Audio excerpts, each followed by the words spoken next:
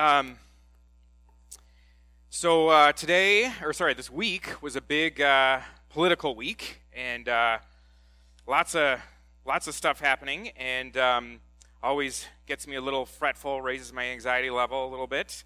But I'm not going to preach about politics, I promise that. But it did get me thinking. It did start getting me to ask this question. And realize that Christians in general, especially Christians in America, sort of uniquely compared to Christians anywhere else in the world, Christians have a very strange problem. So the problem is that we have a hard time navigating the tension between being faithful to God on the one hand, but also living in an idolatrous culture. Anybody else ever struggle with that? Now, every culture in the world is idolatrous. It's not just the American culture. But part of what makes it hard is that in America there's this expectation that we participate in, and that's why I brought up politics, we participate in our life together, our national life together, in a way that isn't necessarily required of citizens in all other countries. And so we have this weird thing we're doing where we're trying to navigate how do we be faithful to God, but we're in this very idolatrous culture. And last fall we had a sermon series on the idols that we have around sex, and the idols that we have around power, and the idols that we have around money. Well, those are just three of the idols that we're struggling with all the time. There's dozens, probably hundreds of more idols, and our hearts are idol-making factories. So even if we didn't have all this pressure from culture, our hearts would still be pumping out idols. So it doesn't help that we live in this culture where there's all this pressure to adopt idols, and so we live in this tension. We walk on this tightrope. And that's what this message is about today. It's especially hard because, and I brought up politics for this reason. We can't see visibly with our own eyes. We can't see the king that we're loyal to. Our highest political loyalty is commanded by Jesus, King Jesus. And this year of the just King, we're trying to figure out what that means. To have Jesus be our highest loyalty. And in the middle of that, we can't see him, all right? There's no physical place on earth for us to go and see him sitting on his throne and remind ourselves that's who we're loyal to, and it's his laws that we're following. So it's a struggle. It's a struggle for Christians. Well, there is an answer, and just one answer. There's probably several answers, but I'm going to focus on one today. And this answer that helps us walk this tightrope, this is really a mindset. And that answer is that we are exiles. We're exiles. What does that mean? You got to listen to the rest of the sermon, all right, to figure out what that means. So I want to bring you to a passage of Scripture that in the New Testament where the Apostle Peter basically says that we are exiles. In 1 Peter chapter 2, verse 11, Peter says this, "Beloved, I urge you as aliens and strangers to abstain from fleshly lusts which wage war against your souls.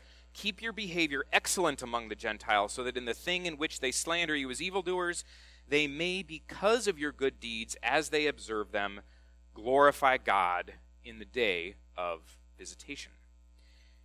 In this passage is a critical little gem that we need to unpack to figure out what it means to have the mindset of exiles. When Peter uses these words, aliens and strangers, now he's referring back to Abraham, first of all, who was an alien and stranger, where God had him journeying. But he's also referring to the era of the exiles in Israelite history. So just going to very briefly touch on that history for those of you who don't know. First, really quick review. about this idea of a king throughout the ancient Israelite culture. Starting way back with Abraham, one of the promises that God gave Abraham was that kings were going to come from him. Abraham had no idea what that meant. He only had this one son, and in his very old age, and no sign of anyone else. But God said kings were going to come from him. Fast forward hundreds of years, Moses is told, be sure. Moses is given directions for how to appoint a king in a correct way. It has to be a king that God chooses. And then fast forward centuries later, the people ask for a king, and God, though they ask with the wrong motives, they want to follow this human king instead of God, and so God actually considers that a rejection of himself as their king. So they're starting to get into some hot water with that. But God redeems all that, and he sets David on the throne. And he says that the Lord himself, he promises to David, the Lord himself will establish a house for you. I will establish the throne of his kingdom forever. So David gets this crazy, extravagant promise that his descendants would sit on this throne and they would rule over the kingdom forever, but still have no idea what that means, what that's going to look like.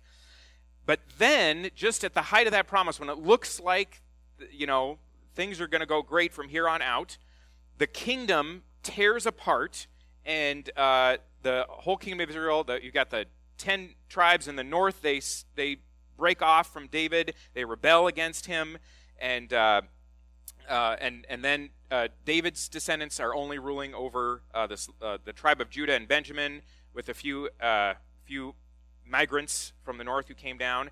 And so things look like this fulfillment God promises it isn't coming anytime soon, or so it would appear.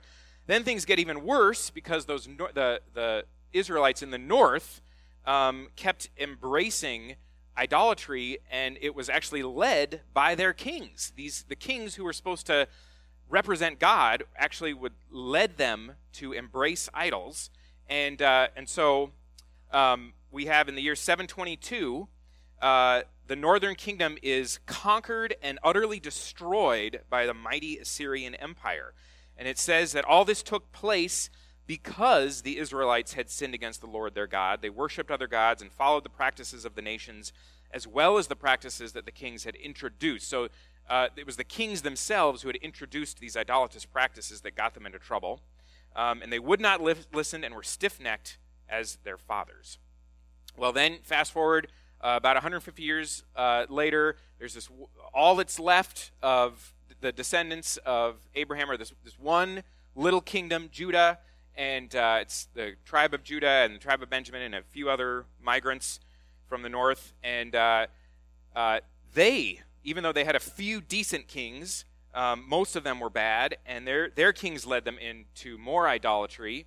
And so the empire of Babylon comes and conquers them. It says, the Lord their God, their fathers, sent word to them through his messengers again and again, because he had pity on his people and on his dwelling place. But they mocked God's messengers, despised his words, and scoffed at his prophets, until the wrath of the Lord was aroused against his people, and there was no remedy. He brought up against them the Babylonians. He handed them over to Nebuchadnezzar, that's the king of Babylon, and he carried them into exile in Babylon. So this little tiny kingdom of Judah that remains gets carted away, and they have to live as captives in this foreign country. And this is the beginning of the exile.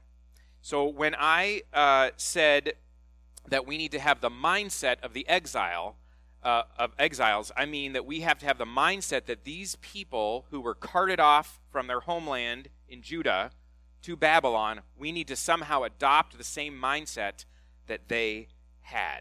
So today we are going to talk about exile and expectation for the just king. Exile and expectation. Because see, I believe that we will thrive as Christians in an idolatrous culture if we can figure out what the exiles somehow figured out. Somehow they got their mind around a way to thrive for God, even though they didn't have their land, they didn't have a king anymore, they didn't have the temple, they didn't have Jerusalem, all the things that were markers of their identity, all the things that they could say, this is what makes us special people. All those things were gone. And sometimes we as Christians feel that way. And sometimes, unfortunately, we get swept up into culture wars, and we think that we sort of, in our culture war fighting, we are sometimes trying to grasp for things that are also identity markers for us, that makes us feel like we're Christians and this is a Christian nation, and we need those things, we need to fight for those things. But the reality is we're exiles in an idolatrous culture. So how do we thrive? How do we thrive? So I'm going to start out, we're going to take a look at the lives of 3 of these exiles, and we're going to try to draw lessons from these 3 lives to try to figure out, what does it mean to live as an exile? What does it mean to live as an exile? So first person, probably the most famous of all the exiles, was Daniel. You guys have probably heard about Daniel. He's most famous for getting stuck in a den of lions. His good friends were famous for getting stuck into a furnace of fire that burned up everything around it, but they survived it. So Daniel, he was this interesting fellow. At the beginning of the 70 years of exile, he was probably 12, 13, 14 years old. He came from an important family, we're not really sure which, but he was carted off to Babylon. He proved himself to be so talented and so trustworthy and so hardworking that he won the admiration and appreciation of the king of Babylon, Nebuchadnezzar. He won the admiration and appreciation of the bureaucracy there, and he was exalted to a very high position, not only during the era of Babylon, but actually Babylon was, partway through the exile, was conquered by the Medes and the Persians, and he survived that conquest and was actually then served the king of Persia. And so he ended up with this very important, influential role, but the whole time Daniel was faithful to God. So we don't have time to go through his whole story, but if you will look with me at just a few of the ways he stayed faithful to God. First of all, he refused to defile himself with royal food. In Leviticus, there's this whole series of things that the Jews were to eat and not eat, and he stayed faithful to what he was supposed to eat. He never bowed down to idols. He refused to bow down to idols, and in fact, some of the most exciting stories in his book are about those moments where he refused to bow down to idols. He always credited God as his source. When other people were amazed at his wisdom and insight, and they were so amazed at it that they said, "Oh, Daniel, you're amazing," but he always gave God the credit for all the miraculous things that he saw and understood. At the same time, he insisted that the kings he served, these idolatrous kings who themselves were being worshipped, he insisted that they acknowledge the true God. Now, you have to understand how dangerous that was for him, and in fact, that's exactly how he got into the lion's den, was insisting that the king serve and acknowledge the true living God. And that meant he spoke truth to power, all right? He wasn't afraid to stand up and speak truth to power that could have easily crushed him, in fact, tried to crush him and destroy him. But what's interesting about this is that Daniel respected the kings that he served and the kings that he confronted, and he worked hard to be valuable to them. Does that make sense? A lot of us, we want to spread justice in the world just by protesting power, and that can be helpful at times, But when we look at Daniel's example, Daniel actually made himself valuable to those in power, and he actually demonstrated respect for them in such a way that he got even more of their trust. And in fact, the king who threw him into the lion's den, he did it because he was trying to keep his own law, but you could tell he was desperate that Daniel would somehow survive because Daniel was so valuable to him. So that's an important thing to think about, Daniel's life. Daniel was able to stay faithful to God, resist the idolatrous culture around him, and he did it in a way that was very respectful and very committed to his duty. Another guy during the exile we've probably all heard about is Nehemiah. All right. Nehemiah, interesting fellow. Nehemiah was, this is at the end of the exile. He had a job, a very important job in the kingdom. He was a cupbearer to the king. And cupbearers, that is a very important job. The cupbearers not only brought the cup to the king when he was thirsty, and anyone know what the cupbearer had to do when the king wanted to take a drink?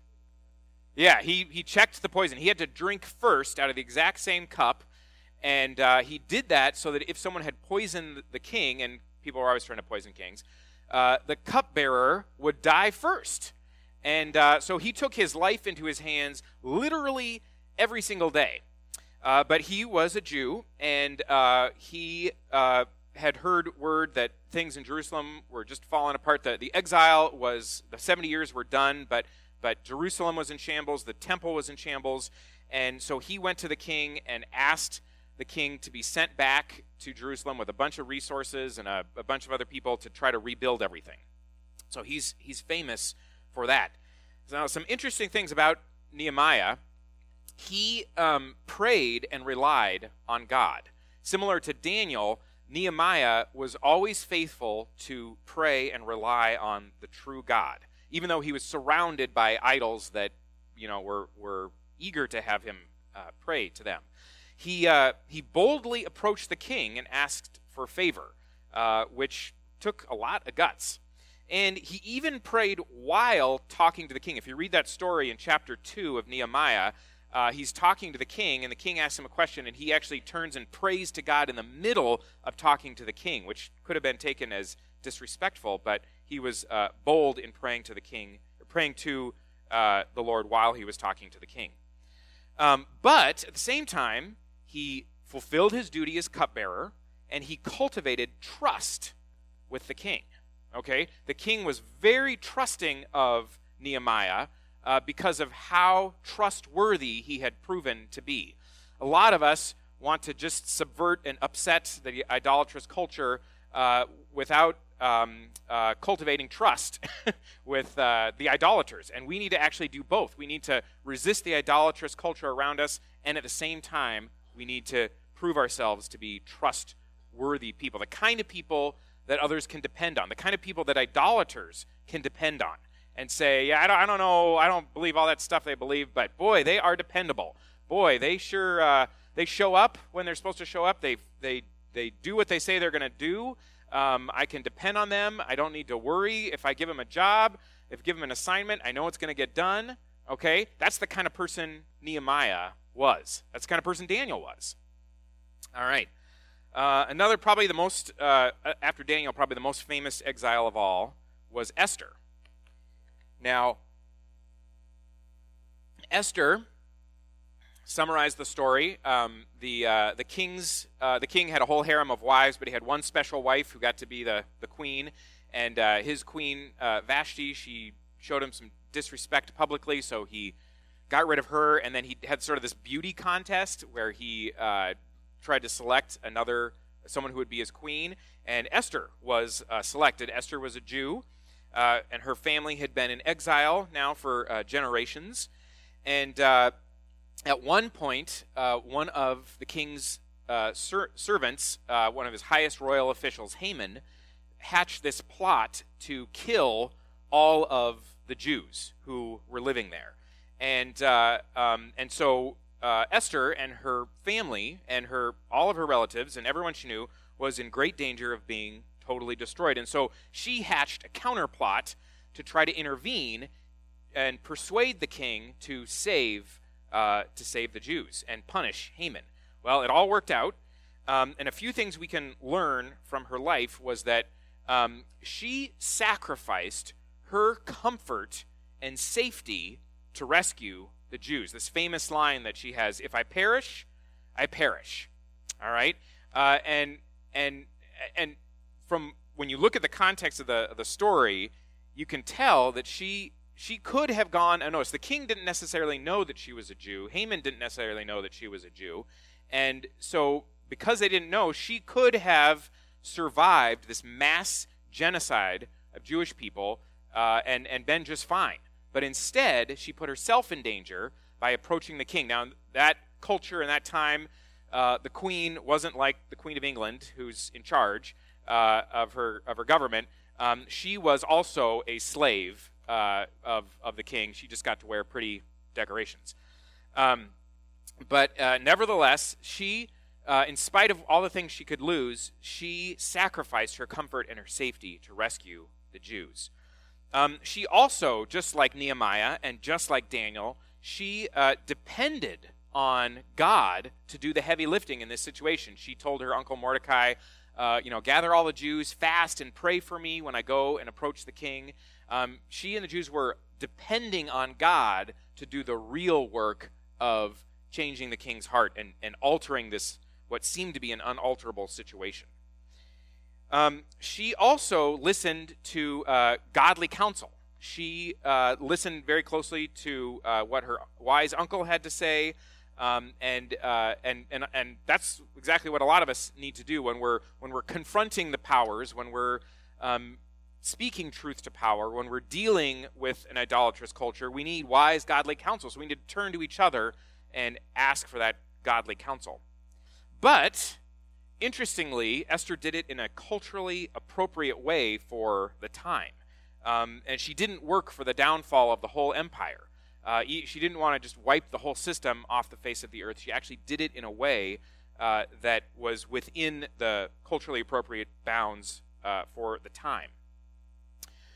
So, how did these three... I want to draw 4 lessons from the lives of these 3 exiles and try to figure out what was it about their mindset that helped them thrive, bear great fruit for God, do amazing exploits for God, be used powerfully for God, and still be faithful to Him, and still confront the idolatrous culture. All right. For me, that's really important to try to figure out in this culture that we're living in today, because we're constantly having this pressure exerted on us to give in to the idols around us. It's just, anyone else ever feel that pressure to give in to the idols around us? If it's not one idol, it's another idol, and there's dozens and dozens and dozens of them, and they come up in sneaky ways. So I want to know, how am I supposed to be faithful to God, bear fruit for God, and thrive if I'm having this constant pressure? Well, I think that what these 3 people did, and the other exiles who thrived, there were many of them who thrived, is they actually listened to some advice that was given to them at the beginning of the exile. So this exile lasted for 70 years, and way back at the beginning of it, right when the king of Babylon was coming and tearing apart Jerusalem and binding up everybody and sending them off to Babylon, right when that was happening in the year 586 BC, there was a particular prophet named Jeremiah, okay? And Jeremiah wrote a letter to these people who were going into exile. Jeremiah, along with some of the poorest people in the land, got to stay in the land. The king just wanted mostly the rich people to come with him into Babylon, and the poorest people, he said, okay, you guys just stay right there. Well, Jeremiah stayed with them, and he wrote a letter to all the people going into exile. And I think that Daniel and Nehemiah and Esther and the other exiles who thrived actually listened to this letter. They actually paid attention to it, okay? It makes a difference when you pay attention to advice from God. So Jeremiah, this is what he says in Jeremiah 29. It's not everybody's favorite verse. I know a third of you at least. This is your very favorite verses in this chapter, in this letter, but that's not what I'm going to quote from today. Chapter 29, verse 7 says this: "Also seek the peace and prosperity of the city to which I have carried you into exile.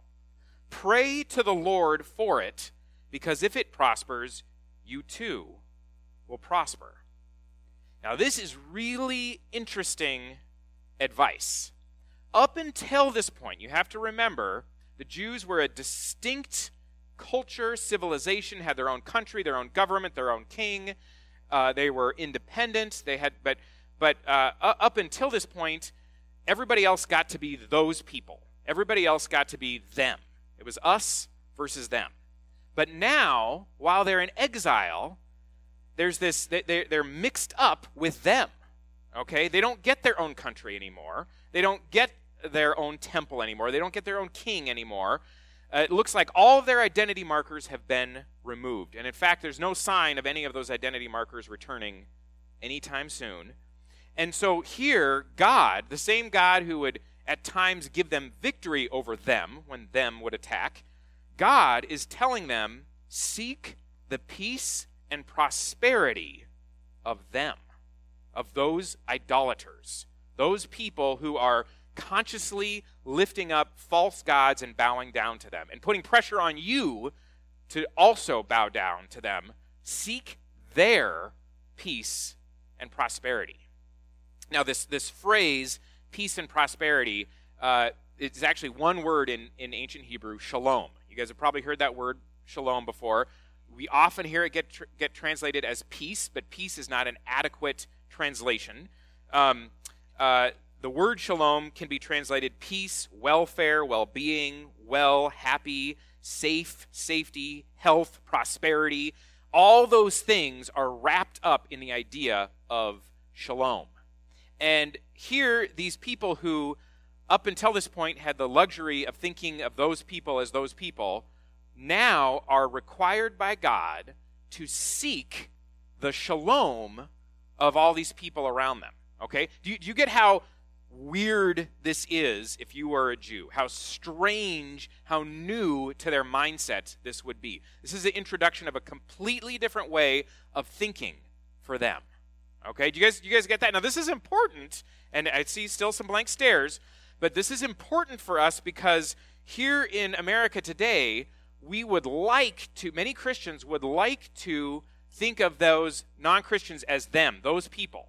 And yet God has located us physically intermixed with those people, and he's actually calling us to seek the shalom of those people.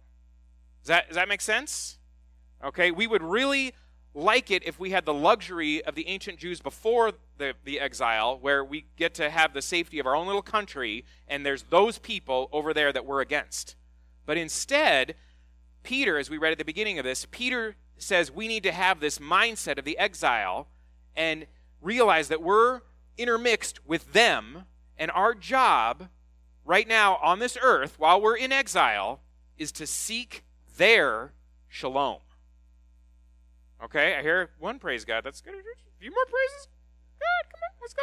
All right, so 4 lessons from this letter that Jeremiah wrote and from the lives of these exiles who actually listened to this letter.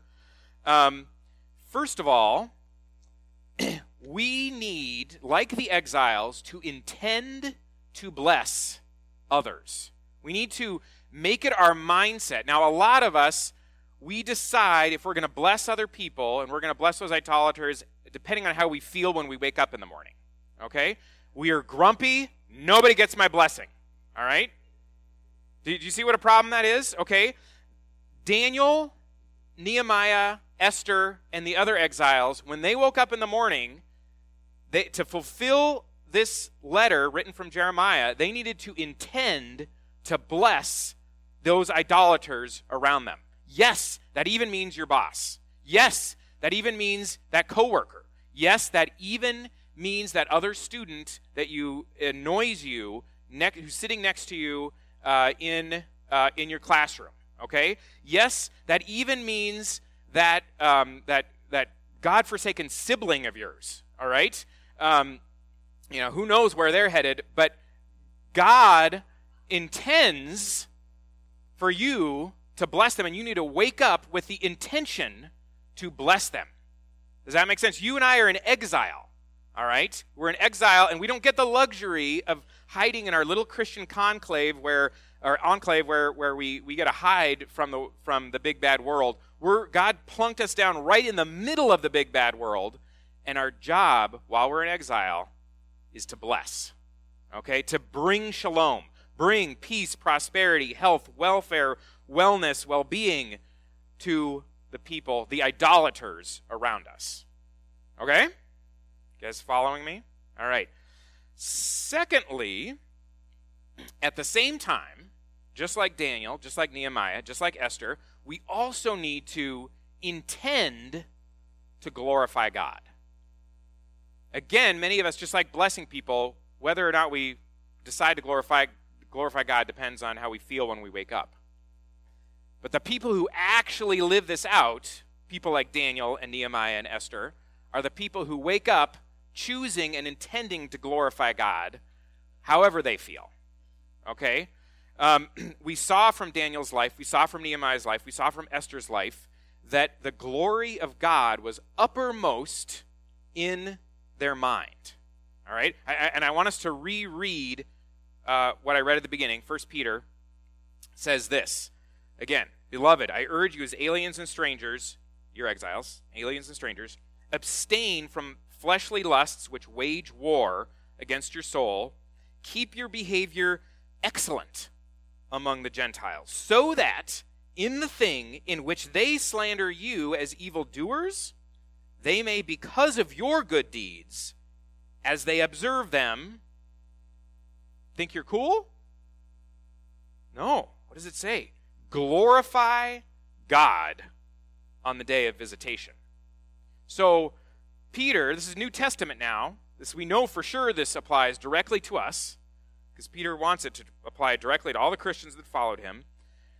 Our good deeds, and our intention to bless, our intention to spread shalom and to bring shalom to people around us is supposed to catch people's attention so that they then look to God and think, this God you serve, I don't really understand it or what you believe. It sounds weird to me. But whatever it is, it's really cool. And whatever you're doing, it's something about it is cool. The goal of our good behavior is so that other people would glorify God, that they would make much of God. That they would say, oh, this God that you serve really is actually all that and a bag of chips. All right? This is important. So we need to intend, just like we need to intend to bless others, and especially those idolaters around us, we need to intend to glorify God. That's how Daniel survived all those decades that he served these idolatrous kings. That's how Esther survived. That's how Nehemiah survived. They woke up every morning intending to glorify God.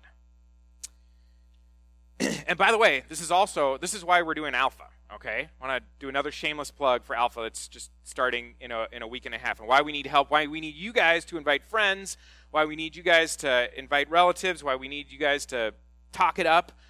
This is why we want to share the good news about Jesus with other people, is because that glorifies God. Alpha, along with a lot of other things we do, brings glory and honor to God. And we have this unique opportunity here right now in our little church to bring glory to God through things like Alpha.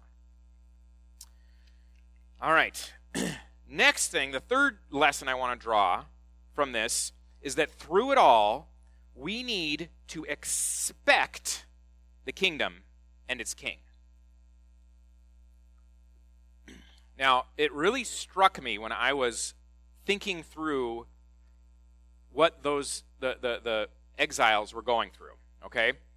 So, Here they were, after centuries of watching their kingdom shrink, get hemmed in on every side by enemies. Finally, at one point, the king of Babylon comes and just carts them all away. And he tears down the temple, which God had said was going to be there forever, and gets rid of their king, which God had told David, you're always going to have a king on the throne. All their identity markers are gone. Can you imagine how depressed those exiles were, especially the first generation of them that watched it all disappear in front of their eyes? Can you imagine how deeply depressing? Just put yourselves in their shoes, put yourself back in their emotions for a minute. When you imagine the dismal despair. I mean, many of us have struggled with despair and hopelessness in our lives. What if something similar were to happen today and everything you loved, everything you knew, everything you hoped in was just carted off and taken away and destroyed, and there was no hope of anything ever coming back together? Just imagine your emotions in such a moment. All right? And worse than that, Jeremiah told them this is going to go on for 70 years. That means if you were over 10 years old, was there really any hope of seeing it all, for you seeing it all come back together again? No. If you were over 10 years old, you were pretty much, this is the rest of my life now. I'm a captive. It's all gone. Okay? Imagine that. But people like Daniel, people like Esther, people like Nehemiah, they continued, for all those decades, they continued to expect that there was going to be a kingdom coming, and that kingdom was going to have a king. Okay? They didn't know how it was going to happen. They didn't know how things were going to get restored. They didn't know how things were going to come back together. But they continued to expect. And so one of the gifts that the Jews who went into exile were given was that they got to learn what it was like to expect something was coming. All right? And that's one of the gifts we learn when we're in exile. We're in exile right now. We don't know when Jesus is returning. We don't know. Jesus told us very clearly he's not going to tell us, and we're never going to figure it out, and never ever listen to a false prophet who tells you he's figured it out, because they're false. And yet we're supposed to live in expectation. All right? Jesus wants us to live in expectation, and if we would get our brains around this idea of living in expectation, we behave differently when we're living in expectation, don't we? All right? When you know somebody calls you up and says, I'm coming to pick you up in the car, I'll be there in about 10 minutes. Those next 10 minutes are very unlike the minutes right before, aren't they? In those 10 minutes, you're up, you've gotten everything ready to go. You're maybe if you're going somewhere that you're excited about, you got some jitters in your stomach. You're excited. It's all good. You've got some hope going. When we live in expectation, we live differently than when we don't live in expectation. We are in exile here. Peter told us we're in exile, and if we live without expectation, we're not going to do the kinds of things that Daniel did. We're not going to do the kinds of things that Nehemiah did. We're not going to do the kinds of things that Esther did. When it comes time to sacrifice, we're not going to do what Esther did and said, if I perish, I perish. We're not going to do the kinds of things Nehemiah did, where we actually go directly to the king and say, I need you to give me a bunch of resources and send me back to Jerusalem. We're not going to do what Daniel did and said, actually, king, it's God that gave me this dream, and you need to listen to him. You need to acknowledge that he's the real God. We're not going to do that if we don't live with this expectation that the Israelites, or that the people in exile lived with. All right? Last thing I'm going to say is that we need, while we're in exile, we need to rely on God in the mystery and in the confusion. Okay? By definition, the exile is very confusing. There's a lot of, is this godly? Is this not godly? Remember, the Jews, if there was any question about living a godly way, they just could go to the Levites, and Levites would explain it to them, and it was all really clear to them. Most of them didn't live like they were supposed to, but if they wanted to, it was all clear to them. When they were in exile, the temple was gone, the Levites weren't doing their job anymore. Everything, the king was gone. All their national identity markers were gone. Everything was gone. And so they had to live in this very confusing time. Just in the same way, we are living with similar, if not worse, confusion around us right now. And what does it mean to live as a Christian? What does it mean to be faithful to God when it's so hard and it's so confusing? And so the answer is what what these exiles did is they relied on God in the mystery and confusion. And I just want to say three things about what it means to rely on God. First of all, pray. All right? We already looked at Nehemiah. He actually prayed while he was having a conversation with the king. All right? You can actually do that while you're in the thick of confronting power, while you're in the middle and in the thick of confusing idolatry. Pray. Daniel prayed. Okay? Daniel, that's why he got in trouble, was he got on his knees and prayed to the living God when he was supposed to be praying to this idol. And people caught him in the middle of prayer. But he prayed, and because he relied on God, that God came through for him. Esther prayed. She told she told Mordecai, get all the Jews together and fast and pray for me while I go do this. All right? So pray.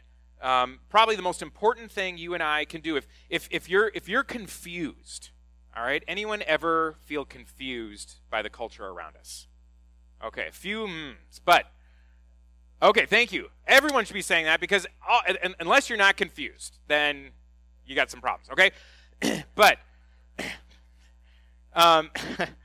if you've ever dealt with confusion about how do I be faithful to God in the middle of this idolatrous culture, your answer is to seek God. A lot of us stop seeking God when we get confused. When we get confused, that's exactly and precisely when we need to start seeking God and praying, okay? That's the most important time to start seeking God and praying. When you get confused, like, oh, I don't know, I'll just figure it out, or maybe something on YouTube will explain it to me, or I don't know, maybe something. No, pray. Get on your knees. Pray. Seek God. All right? Secondly, part of relying on God, abide in the teaching of Jesus Christ. I just want to read this from you. This is from 2 John. This is one of those letters nobody ever reads. I don't know if it's because it's too short or it's too convicting. I don't know why. Nobody ever reads it. But nobody ever reads it. But in 2 John, I just want to read this, and I want you to listen carefully. It says, John says this, and this is love, that we walk in obedience to his commands. I'm reading from verse 5. As you have heard from the beginning, his command is that you walk in love. Many deceivers. We're surrounded by many deceivers, okay, including in our culture. Many deceivers. So was John's audience. They were surrounded by many deceivers. Many deceivers who do not acknowledge Jesus Christ as coming in the flesh have gone into the world. Any such person is the deceiver and the Antichrist. Watch out that you do not lose what you have worked for, but that you may be rewarded fully. So John is concerned there's some danger here that these Christians could lose what they've, all the goodness they've discovered in Christ. It says, anyone who runs ahead and does not continue in the teaching of Christ does not have God. All right? Whoever continues in the teaching has both the Father and the Son. You and I need to continue in or abide in Christ's teaching. We're surrounded by deceivers. There's just as many, if not more, deceivers today as there were back in John's time, as there were back in Daniel and Esther's time. Now is the time to abide in or continue in the teachings of Christ. When you're confused, maybe there's something on Snapchat that's going to explain why I'm so confused. No, turn to the teaching of Christ. Continue in the teaching of Christ. Abide in it. Absorb it. Live it. Eat, drink it. Breathe it. Study it. All right? Abide in the teaching of Christ. Cherish it. One cool thing I recently learned, the temple had been destroyed for the Jews. They couldn't use the temple anymore. How were they supposed to worship God when it's very clear in the law that part of being a Jew, part of being an Israelite, is that you go to the temple and worship there. All right? Well, it was during the exile that they pieced together all the Psalms. Now, most of the Psalms have been written before this time, but they weren't all collected in one spot. What the exiles did is they pieced together the Psalms, and so the Psalms that we have now, all 150 of them, came together during this exile. And what people like Daniel and Esther and Nehemiah would do is they would read and pray these Psalms. They were abiding in the teaching. They were continuing in the teaching. And the Psalms are kind of like this mobile temple. If you ever read through the Psalms, almost every individual Psalm leads you on a journey from kind of being stuck in your own pain and suffering and your selfishness and self-absorption into the presence of God. Almost every Psalm does that. And if you read the whole thing, all the Psalms together do that. So that was how they were abiding in the teaching God had given them by using the Psalm book back during the exile. We're in the exile. We need to abide in the teaching of Christ right now. Interesting, one more thing I'm going to say about 2 John. It says here, we need to, I'm just going to read this again. It says, this is love, that we walk in obedience to his commands. It's really important in our confusion not to reverse that and say, well, I'm going to obey the commands that seem the most loving to me. Does that make sense? The way we're supposed to love is in accordance with his commands. So his commands actually decide for us how we're supposed to love other people, how we're supposed to bring shalom to other people. All right? Don't do the reverse. The reverse is say, well, I'll do the commands that kind of feel like they're the most loving to me. No, you decide what's love based on what the commands say. Okay? All right, got a lot of silence on that one. Hopefully people are thinking about that. All right, should have gotten an amen more than that. But okay, the last thing I want to say, all right, thank you. The last thing I want to say about relying on God is beware of the false prophets who say that your exile is going to be easier than Jesus promised.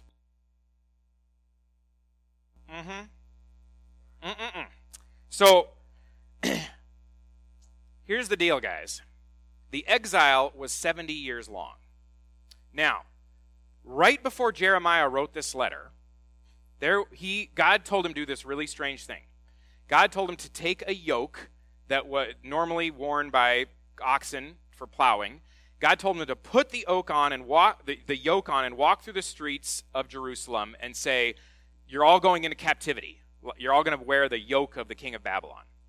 Well, then a false prophet came up to him, pulled the yoke off of Jeremiah, broke it over his knee, and said, this is what the Lord declares, in 2 years the king of Babylon is going to be wiped out and everything's going to be restored. All right? But it was 70 years later before they got to come back. Okay? There are tons of false prophets out there right now, not just out there, in the church. There's false prophets in the church who are telling you that this exile that we're in is going to be easier than what Jesus promised. It's going to last shorter than how Jesus says it's going to last. Jesus didn't tell us how long it was going to last. We don't know that it's going to be 70 years. But while we're in the exile, we need not to do what the false prophet Hananiah wanted the people to do, and just think, oh, it's all going to resolve itself. It's all going to get better. We don't have to live this way any longer. Everything's going to get better. Beware of those false prophets, and like Daniel did, like Nehemiah did, like Esther did, put your head down and seek God and trust in him and look to him and then do what he tells you to do while you're in exile. And in that time, while we're in exile, we don't know how long it's going to last, intend to bless other people, intend to bless those idolatrous people around you, intend to glorify God, expect the kingdom and its king, even though we don't know how long it's going to be, and rely on God in the mystery and in the confusion. So if the worship leaders could come back up, they're going to lead us in this next song, and we're going to, in this time, I just encourage you, use this song to refocus yourself on Jesus in the middle of the exile.